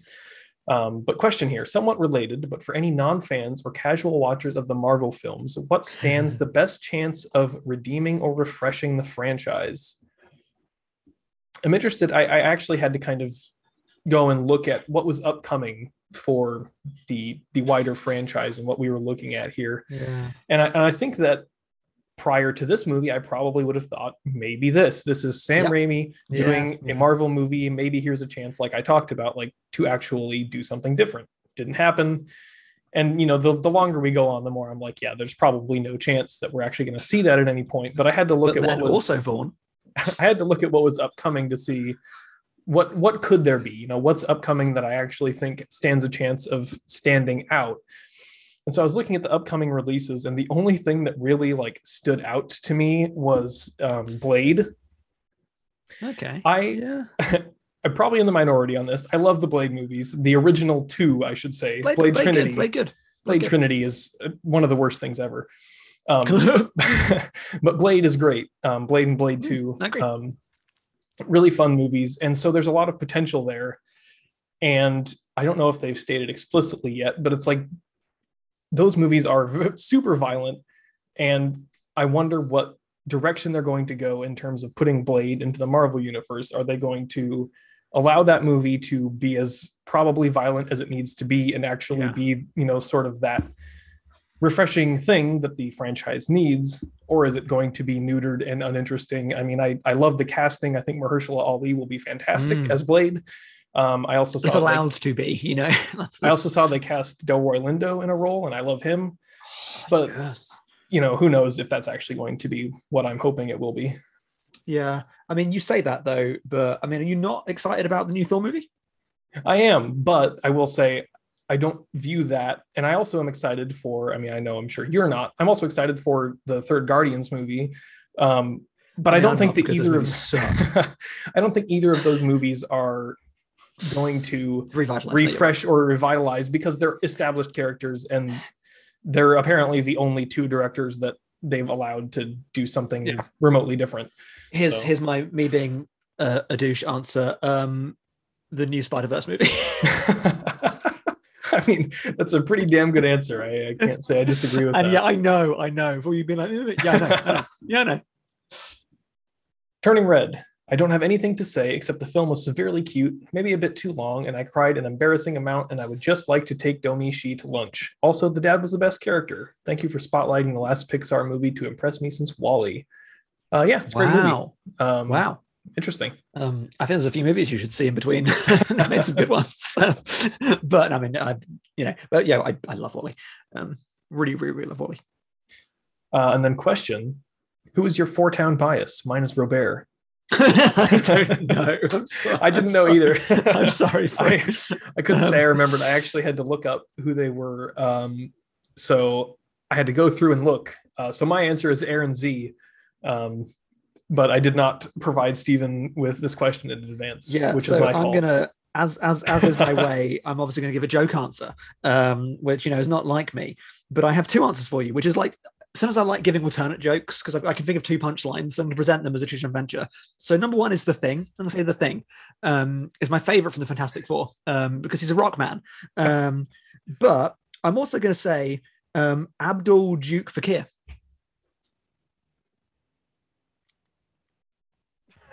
I'm going to leave that silence in as me having no idea where that joke is going. It's from the Four Tops. God damn it. Oh, well, that was the most Stephen answer you could get for that question. So it's perfect. Follow-up question. Did this resemble your recollection of the early 2000s? And does that matter? Yep. Yes and yes. It's why I think I love it more than most people. And it's why I love Ladybird more than most people. I'm like, oh yeah, seen on screen, seeing it, it's, as much as that can be problematized, certainly. Right. Especially for those of us with very privileged identities, like myself, certainly, that can be a huge issue. But yeah, it really got into, as I said in the podcast, the people in it, I was like, I know you, I was friends with you. These are my weird kids. Shout out to weird kids. I would say less so for me, but I would also say it doesn't matter because the movie does a wonderful job of making that the central point of the movie, like we talked about, universality from specificity. Yeah. So maybe it didn't necessarily, that aspect of it doesn't speak to me specifically, but it illustrates it so well that it doesn't matter. It speaks to you as verisimilitude, right? Which is what it's there for ultimately. And it's just great. If you can tap into that verisimilitude, it's awesome. So there are so many movies that I've seen that are about specific cultures, so removed from my own, that because they feel so well presented, I'm like, right. I get it. So the verisimilitude is the point, but yes, when it correlates with your own lived experience, boy does it rule. Yeah, absolutely. The Northman. I adored The Witch and The Lighthouse to a fantastic degree, and nice. I was so excited to get to this episode. I do find that The Lighthouse really worked for me in a hypnotic fashion, especially in how the horror penetrated in a creeping, paranoid way, almost affecting me the same way the works of Junji Ito do in their approach to eldritch and supernatural horror. This lighthouse is my lighthouse. It was made for me. I think that's a good comparison. I hadn't necessarily thought of that myself, but I think it's very true. It really feels as though I'm being targeted myself for engaging with the main characters, if that makes sense. I think it does. I would definitely say I'm interested to see if Egger's interest in persecution carries through here as successfully as it did in prior works. I have learned that I have no idea what you think of it. I have been so surprised by everyone's response. Right. People I thought would love it have hated it. People I thought would hate it and love it. It's such a weirdly divisive movie. I'll be honest, I think it's quite a bland film. I'm surprised it's as divisive as it is because I just don't think there's much there to be divided on. But question: This is only related in the most wildly tenuous sense, but what major horror film has had the most beneficial or the most damaging ripple effects for the genre in recent years? I'm tempted to peg the Purge films as the most damaging, but even then, I think that's riding off lasting waves from the Saw franchise. I'm interested to hear what you think. I have like three answers. I know what you're going to say. I went specifically for the most damaging. I was interested in kind of looking through and seeing what I thought. I think I guess what you're going to say? Okay, go for it. You're going to say Blair Witch, aren't you? You're going to say Blair Witch? No, I'm not. Oh, cool. Okay. I really don't like Blair Witch. I don't like found footage, but I don't think that found footage is so ubiquitous that it's been necessarily a problem for the genre as a whole. I think for me, and it's not a specific movie, but I think that the most damaging thing in recent years has just been the slew of terrible remakes of things and trying to revitalize franchises with absolutely no personality. I had kind of a list here, but like, I mean, this year's Texas Chainsaw notwithstanding, but the other 2010s Texas Chainsaw movies, the 3D and Leatherface, the Nightmare on Elm Street movie is probably the worst in the whole franchise. The new Predator movie is terrible. I don't like the Evil Dead remake. I know a lot of people do. It's not a fan. The Thing remake. They're just Did you know that Thing remake? I learned this recently. I didn't know. You probably do know this because you're more to the side that they made the entire movie of practicals and then were told to redo it with CG and they got rid of that thing. Yeah, there's behind the scene footage where you can see the practical effects and the actual things that they built, and it looks great. And it's covered up in the movie by garbage, and it looks terrible. I'm sure the movie would have been flawed because it's in the same like script structure, but at least it'd be like an interesting flaw. Yeah, it's not a good movie. The only interesting thing is that they tie it directly to the beginning of the original movie at the end. The dog. Yeah. Cool. No, that's actually that's the only good thing about it. But the rest is bad, and I would not recommend watching it. It's a great question because there's so many answers, because I feel there are so many like regressive horror trends. I've got quite a few that I can think of that kind of like starts things I don't like. I'm going to say Paranormal Activity is a huge one for me because I feel like that kind of like ushered in like what people thought the horror was. And I feel that film is so boring, so bad, and so terrible. It actually reminded me of your review of Multiverse of Madness. My review of Paranormal Activity is like a 1-star I hate this movie review. Right. Not because the movie's that bad, but it was like, I hate what this stands for, and I hate what this ushered in. And like now with the way I'm like, no. Like it's just such a nothing, pointless movie of just like cynical horror trash. Again, I'll reference this later. I've referenced this on another podcast already, Jesus Christ. But so I went to see In the Mouth of Madness for my stag do because we got to hire out a cinema screen and we got to pick a film. I nominated 5 films and they could only show 2 of them, which are the 2 English language ones. Makes sense. It turns out they won't show Yojimbo, turns out. Interesting. Or Godzilla. It's what they had the rights to, I guess. So they said Long Goodbye or Mouth of Madness was like, as much as I love Long Goodbye, Mouth of Madness is a much more fun movie. And my great friend Jono, obviously great friend because he was there, was a bit trepidatious about this because he's not a horror film person. And he sat next to me during the whole thing. And he turned to me half an hour in and went, "This is really funny. Is it supposed to be funny?" I was like, "It sure is." Yes. Because I feel that people don't get what horror is. They think that horror is all like creep you out all the time. That's a type of horror, is to be scary, but the genre has gone beyond what the literal word means. Like it's about genre satisfaction, and being funny through horror imagery is a whole thing you can do. And I think Paranormal Activity and its ilk have spoiled what it is. Yes. I kind of want to say Saw, but I think the first Saw film is fine. So I like the first Saw movie a lot, actually. Yeah, I think it's ultimately quite good. So, and actually, I'm going to say Eli Roth as a human being. That's totally fair. Like everything that he has wrought on this world, I just Eli Roth get excited for the Borderlands movie. Eli Roth and I'm going to say Robert Zombie are the issues. Oh yeah, absolutely. the twin issues of horror. I think the specific issues I'm going to say are Hostel, because I think Saw isn't the issue. I think Hostel is the issue. And I Devil's think that's Rejects. much worse. Yeah. Those 2 films, I think, have a lot to answer for the state of a lot of horror movies. And the reason I say that is I know this ones have defenders, and that's my point. Right. People really like them. I think they're atrocious. So therefore, it's good that you like them. It's good that people like things that are not ultimately harmful. But actually, though, I think Hostel is harmful. I think Hostel is very like Europhobic in a very taken way. Yeah. Welcome to a weird Eastern European country where we traffic and it's disgusting. I think there is a general thing. And also, Cabin Fever is quite like Eli Roth is trash, makes trash movies. Seems like a bad human being. Like he made a pastiche and Cannibal Holocaust. Who does that? Yeah, that's a good point. But Borderlands coming soon. Coming soon. Beneficial, since we've been very negative in terms of response to this question. What do you think who is lifting up the genre? You know, like what's the future of it? I mean, I think that an easy answer is to say, in terms of this question, is to say people like Robert Eggers and Ari Aster, who are like these people who have become sort of pillars of modern horror. Agree with them or not, like I think that they're doing interesting things in that space, and they are good directors that people can look at, and anticipate their movies and look forward to that stuff. Yes and no. Okay. Yeah. I agree, but I feel that's falling in. Like my most interesting kind of like horror thing going forward, I think the easy answer is Jordan Peele, which we've talked about a lot. Another great answer, because Jordan Peele carries this huge burden of it. Just reflects how homogenous the horror market is. It's a shame that this is why this happens to speak off the dome. I'm going to say I don't know the names of these directors, and I should. Whoever directed Under the Shadow, which is an amazing movie. People like that of like, from different backgrounds, of different identities, making like really fascinating, different iconography horror.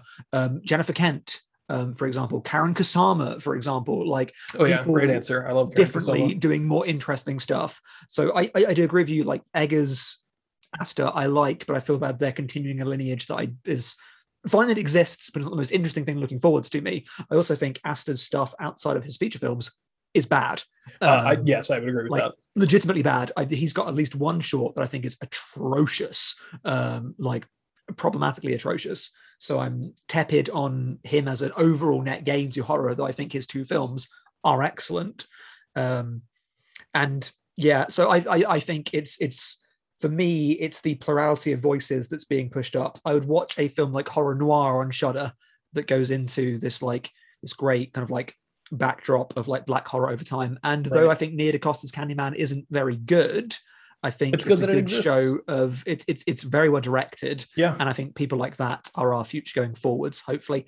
And I know you disagree. Though actually maybe you didn't disagree, because I think they didn't like the film, but We're All Going to the World's Fair for me is indicative, maybe not in content, but of where I want the genre to be going in terms of what different people are making movies and making it about themselves and about their communities in a specific way. And to be fair, I watched that movie. I didn't connect to it at all. I don't think it's very good, but I definitely don't think that means that it, shouldn't exist, or that I think that what it stands for is great. And I think that stuff should exist, because obviously it's resonated with so many people, and it didn't connect with me in any way, but I'm glad that so many other people can watch that movie and really see what the director is trying to say with it. And that's great. And that's awesome. That's what, cinema should be. So even though it's not a movie for me, for other people, I'm glad that it exists. James Shenburn, who had a great tweet recently about that They Slash Them movie, which it's a good joke of a title, They Slash Them, because they slash them. I get it, of that thing of being like commodification of identities by people not of identities. For like, I'm so skeptical that film is gonna have to be very, very good to get over my I agree. That's core premise, which again proves that people like them are much more important to the future of horror. And we spent a lot of the time on this question, but it's a fun question to answer. I will say, final answer here, this is a very Calvin answer that I'm going to give because of what I watched last night, but I think Christopher Landon is doing great things for horror, because he's making really fun, light horror movies. He made the Happy Death Day movies. And Freaky. Like, who is that? I think those movies are so much fun. They're like what horror should be, which is fresh, I like Happy Death Day. I've not seen 2U, but Death Day is good. I think 2U is better than the first one. Wow, okay. But they're fresh and they're original and they're playing with new ideas. They don't have to exist in all these other franchises that already exist. And I think that's what we need more of, is stuff that's just a lot of fun in that horror space. So I hope that we see more like that. Yeah, this is a guy called David Cronenberg that's got a new movie coming out. He looks like he could be the future of horror. I hear it's the new sex. So like David Cronenberg. I wonder if they're related. Brandon Cronenberg also doing great things for horror. Yeah, I know this joke is bad. I'll make it again. I was so expecting, well, I wasn't expecting, but I was so hoping the trailer for Crimes of the Future to be like, from the father of visionary director Brandon Cronenberg. That would have been when a visionary director gets used. Couple of bonus questions at the end here. I'm apparently writing this before the Sonic 2 episode comes out, and now it's out. But after it was recorded, I just wanted to know that I'm one of those. Wait, am I reading this correctly? I just wanted to know I'm that one of those human beings that have kissed Sonic the I- Hedgehog. I'm one of the human women that has kissed Sonic. I'm one of those people who had the pleasure of Sonic being my last theater watch before the pandemic, and I definitely do not hold any ill will about that whatsoever or in any way at all. Yeah, mine was Baccarat yeah. on your face. Like, you know. Again, mine was And this was Bloodshot. Portrait of Lady Terrible on movie. Those are much better to have ended with. Okay, let's go on. We have a question from Kev. Thank you for Kev. my punch of choice. I'm going to slight David on every episode now after saying his name was generic. Oh, don't worry, you'll have a chance. We got an email from David too. Yeah. Where does the Doctor Strange versus Space Squid land on a ranking of all the NYC battles in the MCU? I didn't like it. I mean, I didn't like the whole movie, and yeah, the eye part was cool, I guess. Yeah, that bit's cool. It's a lot of eye. It's like a guinea pig movie. I just and I mean, it's my own problem. It's just like I feel like to an extent, I checked out pretty early. I just like felt like very quickly I was like, oh, this is just not what I want it to be. And it never got there. But you know, when that whole sequence happened, and I was like, all right, this is what's fine. It up against? I don't know. Yeah. Like, what's challenging it? I actually had to kind of look through because off the top of my head, I definitely didn't have answers, and I don't know if this is all of them. But what I have here is obviously the climactic battle in the first Avengers movie, which is known as the Battle of New York. Oh, that's cool. It's got the things, the big giant snake thing in the sky. That's cool. Yeah, I like that. Yeah, there's some cool stuff in there. Also, Iron Man fights. Nobody, I'm sure, remembers these guys' names, but fights a version of himself. I guess that's all he ever does. Fights Ebony Maw and Cole Obsidian. Ridiculous names, but that's an Infinity War at the beginning. They're like Thanos' minions. Those dudes come into New York, and Iron Man fights them. Yeah, Infinity War, famously a movie I walked out of in the cinema. Oh, that's true. You would, I'm sure you would have seen that. It's very early in the movie. I waited for Black Panther to turn up and that left. And then the Coney Island fight between Spider-Man and Vulture in Homecoming at the very end. I would probably say the original battle in the original Avengers is probably the most interesting out of all of those.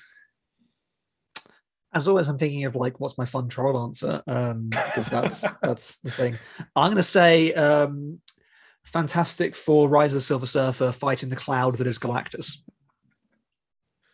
Of course, you would go with Fantastic Four. The movie that got applause when I saw it at the cinema. That's not a thing that happens in this country. I found myself applauding because applause apparently is infectious. Wow. And then thought, no, what am I doing? The movie sucked. I remember seeing that movie for like a friend's birthday. Don't I remember it being for a good, date.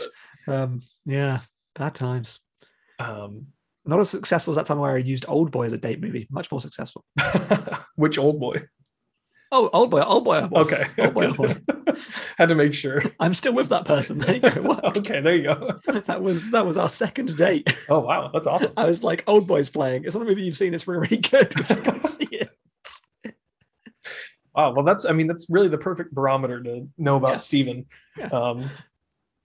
All right, now our email from David.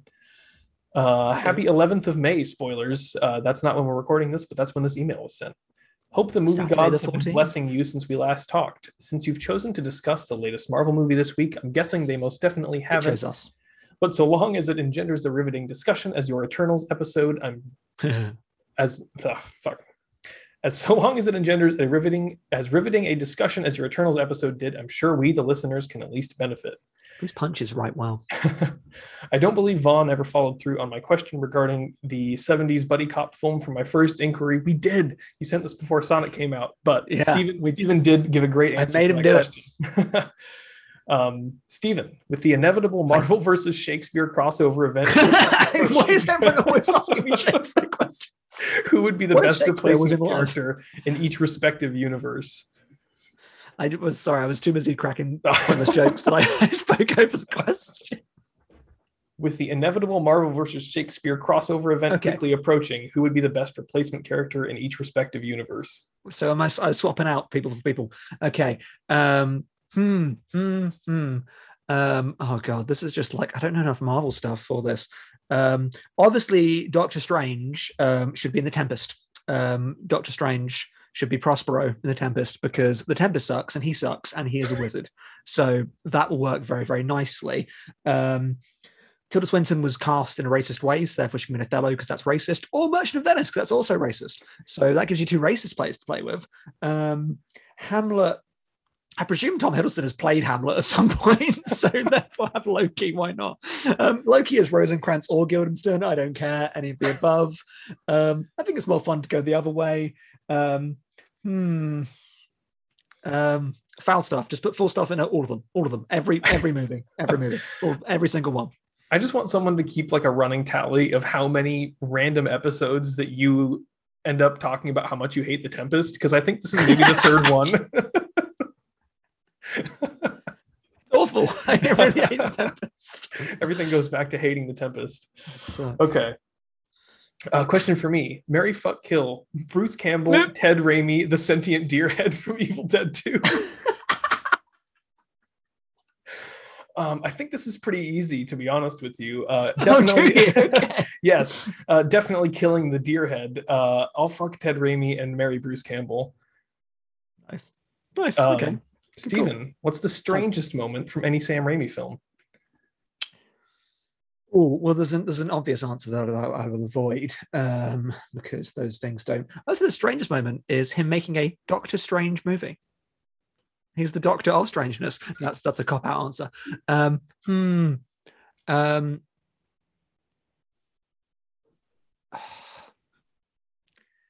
expect Sam Raimi to be strange, so it's very, very difficult to do so. I think maybe like the branding, the supermarket branding in Army of Darkness, the S-Mart stuff is strange as hell. That's really cool. And he's a strange dude. I don't know. I feel I should have a better answer, but I don't. Like everything about being in Miller's Crossing. Him being in Miller's Crossing. There you go. Perfect. Not a Sam Raimi film. It's the strangest. It is a Sam Raimi film, isn't it?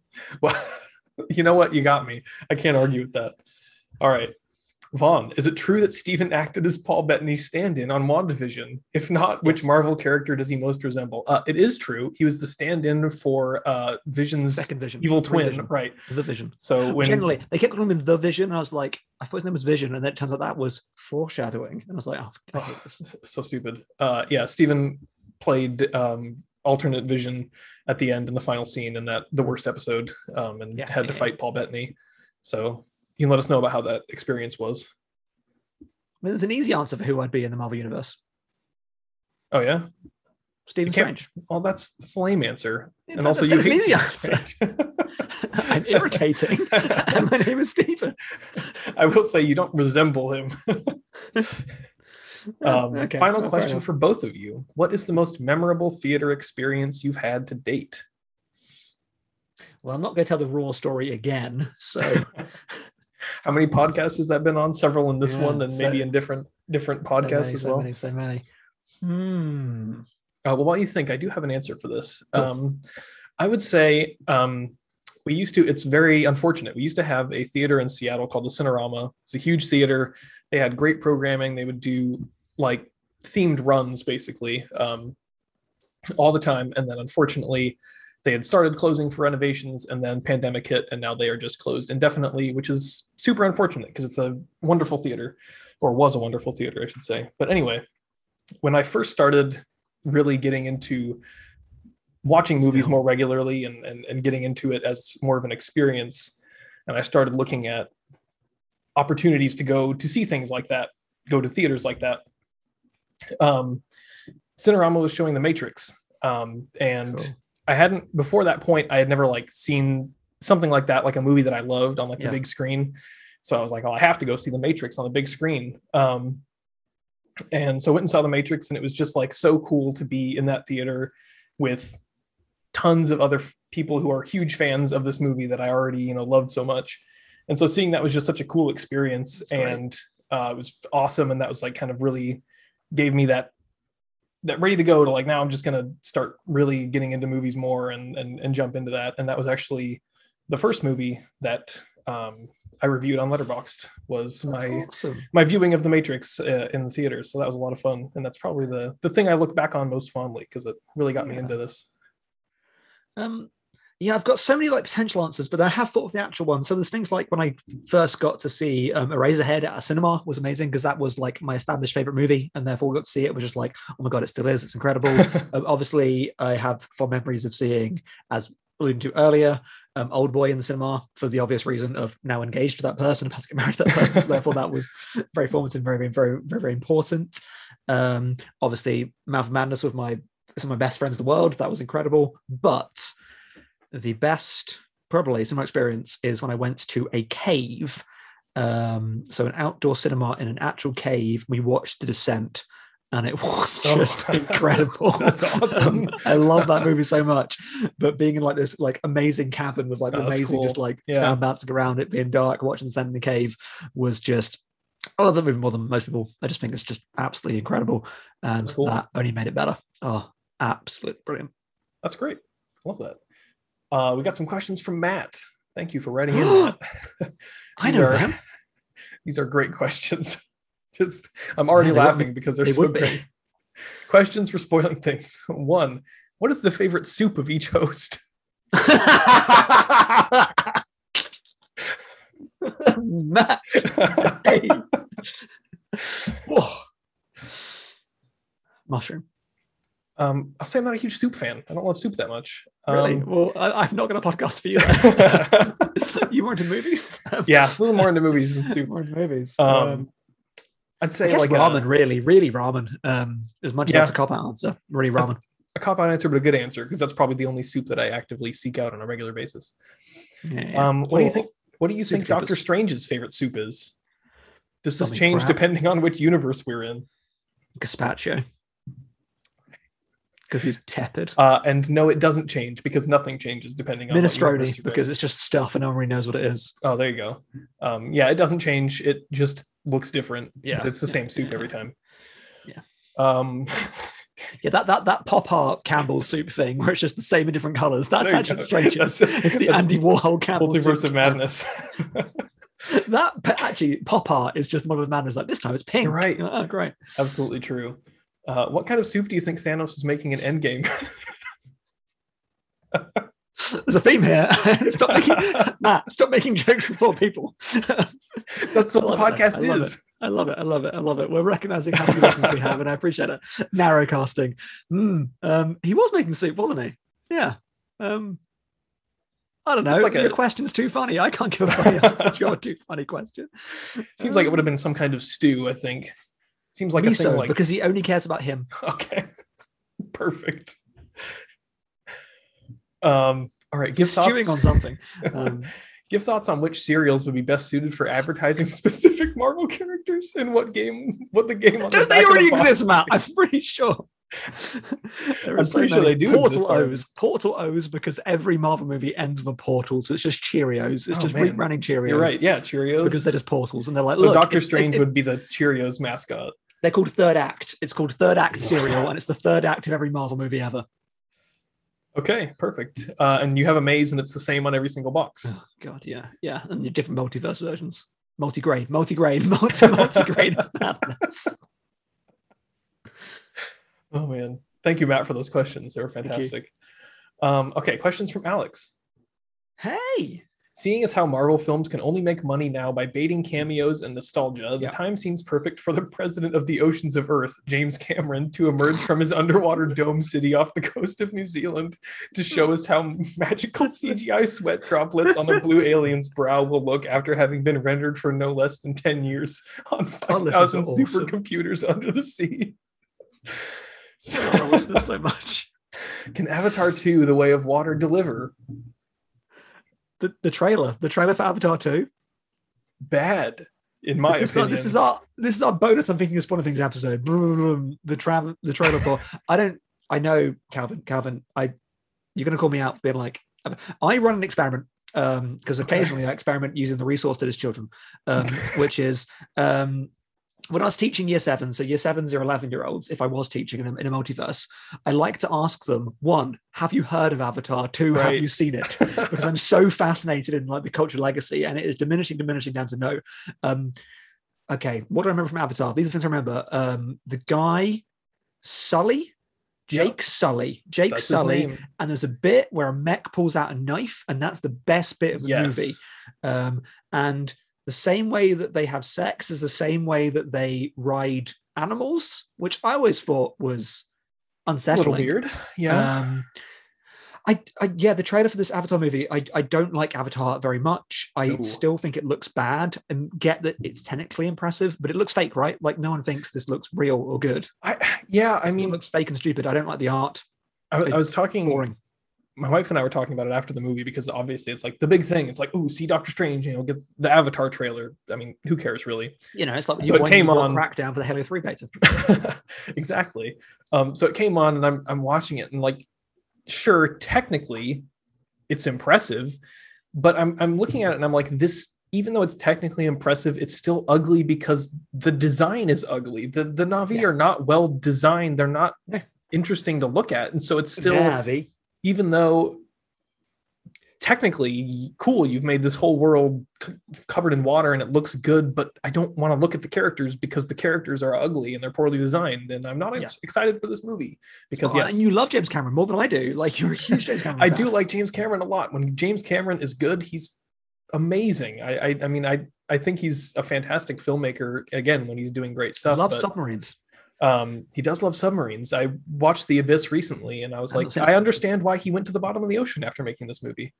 But yeah, I don't like Avatar, and I am not interested very much in Avatar. The trailer looks really boring. It's just loads of just vista shots, and then someone says some lines at the end, and I'm like, this movie's going to suck. It reminds me, because I'm a collection of just 5 repeating references. That's just time as a person. It reminds me of when GameSpot.com used to give out the awards for best graphics technical and best graphics artistic. And I feel like Avatar is like yes, it's technically very good looking, I guess. There's a reason Giant Bomb were just like, no, best looking game, who cares? The CG is good, but all those films that you're like, looks in 5 years' time, it'll look bad. Yeah, no, I agree. I think it's going to be pretty much the same thing as the first movie, although I don't think that, I mean, like you said, like, you're asking kids if they have even heard of Avatar, and I assume that generally the answer is probably no, because they go, what, the anime? Right. I'm like, no, shut up. I just don't think that there's any way that this has the same, anywhere close to the same impact that the original movie did. Emma made a great point of, like, they've left it so long that it went through the stage of people were like, well, it's been too long, but now it's been so long, they're like, oh my god, let's bring this back. So I think they may have left it so long they're actually get the, wow, I can't believe it's been so long crowds. They might actually pull it off, which they might pull off for this movie, but then when they continue with the plan of 3 more after it, way of like every year or something, it's just like, it's not, what's the interest in Avatar so much that there needs to be 5 of these movies? No, M. Night Shyamalan already made the best one. So. Yeah, go back to making cool action movies, James Cameron. So I did skip a couple of small things throughout, so I apologize if I did not get to your question, but in the interest of time, we should move on to our recommendations for this week. Yes. What do we got? So I went to the cinema today, but I'm not going to recommend this because I'm going to write a review of it to the site where I recommend it. But I went to the new Gaspar Noé movie, and obviously Gaspar Noé, famous for being a very talented director that makes bad films. Everyone knows that. It's true. It's an accepted fact. Whereas Climax was great. Vortex is really, really good. It's really, really good. There are a few bits I'm like, oh, Gaspar, go away. Right. But they're very, very minor. It's great. My real recommendation is In the Mouth of Madness, which I rewatched recently. Everyone should absolutely see that if they have not. And because the movie cribs its title from that, and I'm like, no, go, just go watch In the Mouth of Madness. It's better than you think it is, and it's weirdly underseen for being a Carpenter movie. Carpenter movie. It's one of his masterpieces, but because it came out at a weird time, later film when horror was in a different place, people don't love it as much. But it's absolutely brilliant. Some dated CG because of the time period. Apart from that, just masterpiece. Yeah, it's great stuff. Everyone should watch it. So good. My recommendation, I watched recently Jacques Demy's Bay of Angels. Fantastic. You really do. It's wonderful. Movie about guy that kind of gets sucked into the world of gambling in on the coast of France. And it's just first of all, the opening shot is like one of the most beautiful opening shots in anything. But the whole movie is just really amazing, and it's a lot of movies like about gambling not necessarily even glorify it, but a lot of them don't necessarily get into the dangers of it, and I think this movie does a great job of being awesome about like how the allure of that and how easy it is to start and then how hard it is to escape that cycle of just like winning and losing and the despair and the highs and the lows. And it's just fascinating. It's a really beautiful movie. So everyone should watch Bay of Angels. Yeah. Jacques Demy, still one of the kind of like underseen of the French New Wave. Yeah.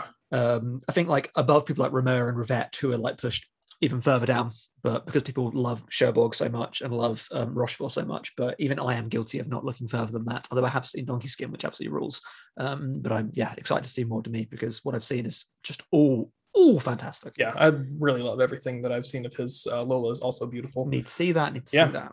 Really great. I have it downstairs. I should watch it. Yeah, you should. So yeah, thank you everybody for listening. You can follow us both on Letterboxd. I am Zebra, and you are Stevenage. PH in the middle, like Doctor Strange is spelled. I don't know how to spell something. I think his name is spelled differently. Ironically, not like him. My multiverse Steve has got a PH in the middle and then an AGE at the end. There you go. Everyone, of course, check out the site, thetwingeeks.com, if you did not find us through there. And then listen to our other podcasts, the Twin Geeks podcast. Do you know what they're looking at right now? What they're working on? I do, but they've not announced it, so I can't say. All right, I do know. Although, by the time this is out, it might be. Though actually, no, on the DD cast, I think they spoke about it. So listen to the DD cast. There you go. The Daydream cast, because they spoke about it, because Brogan is involved in what they're doing next. Well, there you go. And actually listen to the DD cast, because I'll be on the next one. Speaking about the PS2 video game, War of the Monsters, which I didn't pick, was picked for me because I like the giant monsters. That'll be out before this. I didn't grow up with the game. I didn't like it. I'm sorry. Spoilers for the Daydream cast. I'm bad at video games, and it was from that era when we hadn't worked out how cameras work. So I'm like, Ranking the Monsters. I know you were waiting on Calvin to watch some Gamera movies. Yeah, also me to rewatch them, to be fair. I think we're both at fault for that. Which two are up next? So it would be is it Jiger and Zigra that come 2 and 2? Yes, I think so. Yeah, so it's definitely Jiger, and then I think it's Zigra afterwards. One of which rules, one of which does not. Jiger is my favorite of the show. Pretty cool. So much fun. Communist camera. Don't let the Motrin cast get you. I understand you guys have a really fun episode coming up. Yeah, Charlie Roxburgh is on it, and he's amazing. Everyone knows that Matt Farley is just a gift and can just like speak like the best of them, and just like you could make him talk for 90 minutes and it'd be a great listen. But turns out Charlie Roxburgh, who isn't as forward facing, is also he's just lovely. It's like such a great presence. Spoke so well, so brilliantly. It was just so great to chat to him for like 90 minutes. Just what a joy, absolute gift. And Magic Spot premiered last night. Yes, I'll be watching it later today. Yeah, I was thinking about watching it myself today. And then 808s and Pod Breaks. I believe they're going to be talking about the new Kendrick album that just released. Yeah, listen to that. So yeah. And then I also wanted to mention Jack recently put the Stacks out on podcast platforms. So if you have not listened to the Stacks, go listen to the Stacks now on wherever podcasts are found. Keep watching that, because 2022 is the year of the Stacks. We're expanding. We're doing stuff. Awesome. We've got one thing if you like Hong Sang-soo, we've got one thing going at the moment, and more things coming up. Stacks expansion, Stacks takeover, Stacks on Stacks on Stacks on Stacks on Stacks on Stacks on Stacks.com. Brilliant. All right. Thank you everybody for listening. We'll see you next time. Until then, I'm thinking of ending this podcast.